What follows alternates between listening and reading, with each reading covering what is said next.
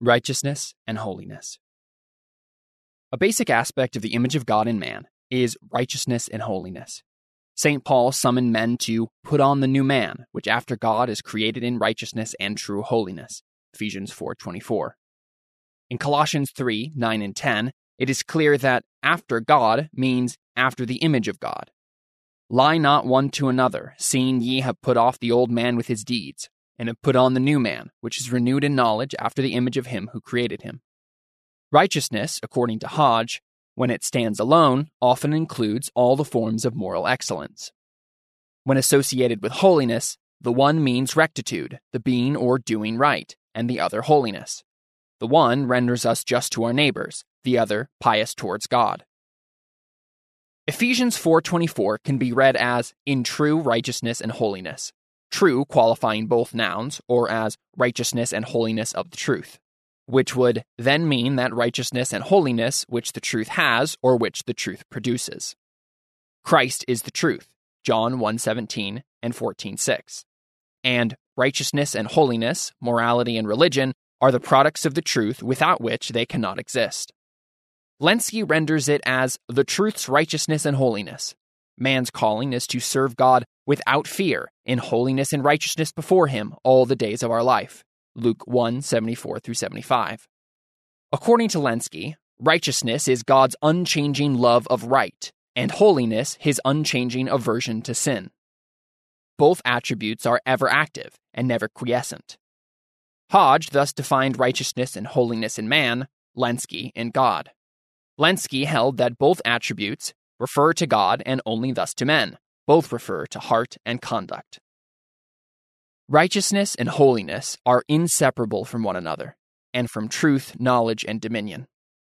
Righteousness is obedience to God's law and calling with all our heart, mind, and being, and holiness is our separation and dedication to the Lord in all righteousness and truth. Man's righteousness and holiness are in and through Christ. According to Skinner, righteousness in the Old Testament is strictly a personal attribute. Non-personal uses of the word are undoubtedly secondary. The personal relations indicated by the term are of three kinds: forensic, ethical, and religious. Righteousness, e.g., may denote a forensic right, as when Judah says of Tamar, "She has been in the right against me," Genesis 38:26, or b, a moral state, as Genesis 6:9, Noah was a righteous, blameless man in his generation, or c, a direct relationship between man and God, as in Genesis 15:6. Abraham believed, and he counted it to him for righteousness. The Bible does not recognize righteousness in any other God than the Lord. He alone is righteous. According to Stevens, for the Greeks, righteousness was mainly a social virtue. For the New Testament, it is essentially a religious virtue. It is righteousness according to the divine standard. It is conformity to the will and nature of God himself. This contrast is important.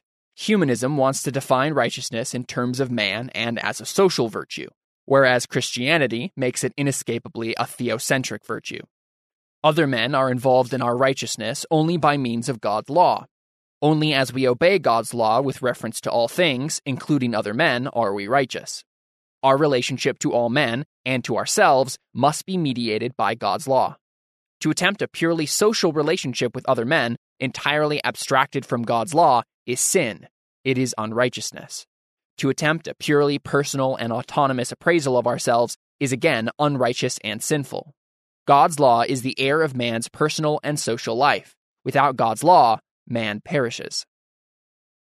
Returning to Stevens, he added, "Since therefore the character of God is conceived in New Testament teaching as absolute moral perfection, righteousness in men becomes a name for that disposition and method of life which accord with God's holy will. In short, righteousness is godlikeness.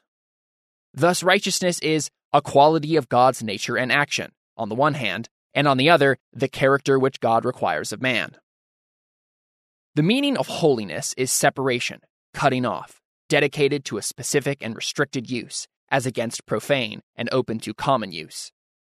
Although modernist commentators might object, God's holiness thus clearly means his separation from all created being and his transcendence.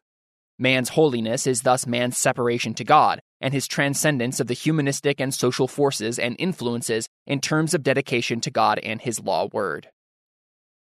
Whereas the Hebrew word for holiness means a cutting off, a separation, we have in the New Testament not only similar words translated as holiness, but also others which signify vigorous or strong in origin, and still others which mean godly or holy. Pure, purity, is the meaning of still another term. Holiness is separation from sin and consecration to God. According to Stevens, in the absolute sense, God alone is holy, and his holiness is the ground of the requirement of holiness in his creatures. 1 Peter 1:16. Holiness is the attribute of God, according to which he wills and does only that which is morally good. In other words, it is the perfect harmony of his will with his perfect ethical nature. But the divine holiness is not to be thought of as a mere passive, quiescent state. It is an active impulse, a forthgoing energy. In God's holiness, that is, in the expression of his perfect ethical nature, his self-revelation is grounded. Nay, creation itself, as well as redemption, would be inconceivable apart from the divine holiness, the energizing of God's absolute goodwill. Righteousness and holiness are aspects of the image of God in man, but man is fallen, and as a result, sin, rather than righteousness and holiness, marks his being. In what sense, then, can we speak of man's nature as sinner having any relationship to these attributes? It must be said that, in fallen man, the urge to righteousness and holiness persists. Man, although in total rebellion against God, is still not his own creator. However much Sartre tries in his philosophy to make man's nature a product of man's own creative act, man remains inescapably a creature of God. Since man cannot remake himself, and since man remains always and in all things God's handiwork, man's actions are at best analogical and imitative.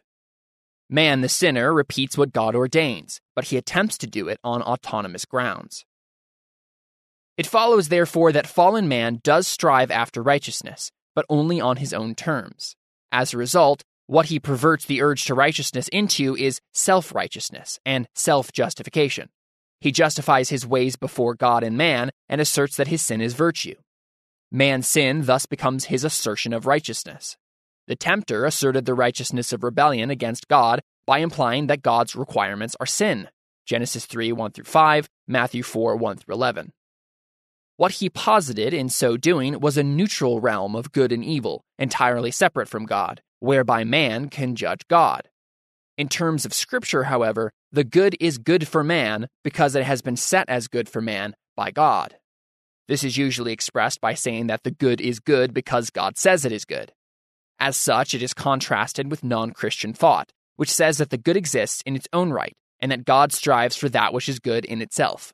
We do not artificially separate the will of God from the nature of God. It is the nature as well as the will of God that is ultimately good. Yet since this nature of God is personal, there is no sense in which we can say that the good exists in its own right. The neutral transcendental idea of righteousness, which the fallen man posits, is in reality a projection of his own ideas to a position of judgment over God. Instead of God's revealed law, man projects his concepts of righteousness and justice into the universe and then asserts that his intellectual progeny is self-generated. This projection is an aspect of man's claim of autonomy from God. Van Til has pointed out that, when man fell, it was therefore his attempt to do without God in every respect. Man sought his ideals of truth, goodness, and beauty somewhere beyond God, either directly within himself or in the universe about him. God had interpreted the universe for him, or we may say man had interpreted the universe under the direction of God. But now he sought to interpret the universe without reference to God. We mean, of course, without reference to the kind of God defined above. Adam and Eve did not say, "Go to, let us do evil." Instead, they accepted the tempter's assumption that God is unrighteous and thus strives to prevent man from realizing his own deity. Accordingly, they chose the true and higher way to righteousness, a course of autonomous or self-righteousness. Genesis 3:1-5. Not only is righteousness redefined by the sinner, but holiness also. Holiness becomes separation not to God, but from God. The moral freedom of man requires, it is held, the rejection of God's demand for slavish obedience. Man must be free, and freedom is defined as autonomy from God and a rejection of God's law. Holiness has been an important concept in the beatnik and hippie cultures of the 1960s and early 1970s. Allen Ginsberg, in his poem Howl, first published in 1959, defined the new holiness as anti-God and anti-law. Holiness means separation, in this kind of thinking, from everything godly and biblical. It means a radical approval of an outlaw culture. According to Ginsberg, in the sequel, Footnote to Howl, everything is holy, everybody's holy, everywhere is holy, every day is an eternity, every man's an angel. The bum's as holy as the seraphim, the madman is holy as you, my soul, are holy. Because anti-godly holiness means separation from God in terms of man's autonomy, it follows that its righteousness is self-righteousness.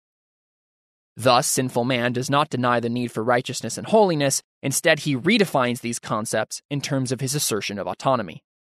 He then strives to create a personal and social order in terms of this perversion. When the state, school, church, or society abandons its biblical calling, it then seeks to establish an order of righteousness and holiness based on man's autonomy. The modern state is intensely concerned with righteousness and holiness, but in a radically anti-Christian manner. It cannot be neutral. It is inescapably tied to God's order, to righteousness and to holiness, as well as to dominion and knowledge. In its sin, it turns these things into a parody of themselves. It seeks to attain these things in autonomy. Its quest is self-frustrating, and its conclusion is always confusion. Genesis 11, 1-9.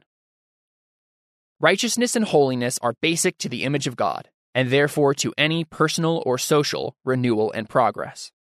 The great fallacy of revivalism has been its attempt to replace the force of law and law-keeping in furthering man's life in Christ with supposedly charismatic experiences. During the 1930s, much was said about the return to religion. The World War II years supposedly were bringing men back to the faith. After the war, Billy Graham, Youth for Christ, and other movements were called the forerunners of a great Christian revival, as later were Campus Crusade, Jesus Rock, Jesus Freaks, and other movements. Instead, the United States drifted deeper into humanism and moral decay. None of these movements placed any emphasis on God's law. Most were antinomian, and the result was much emotionalism and less righteousness and holiness.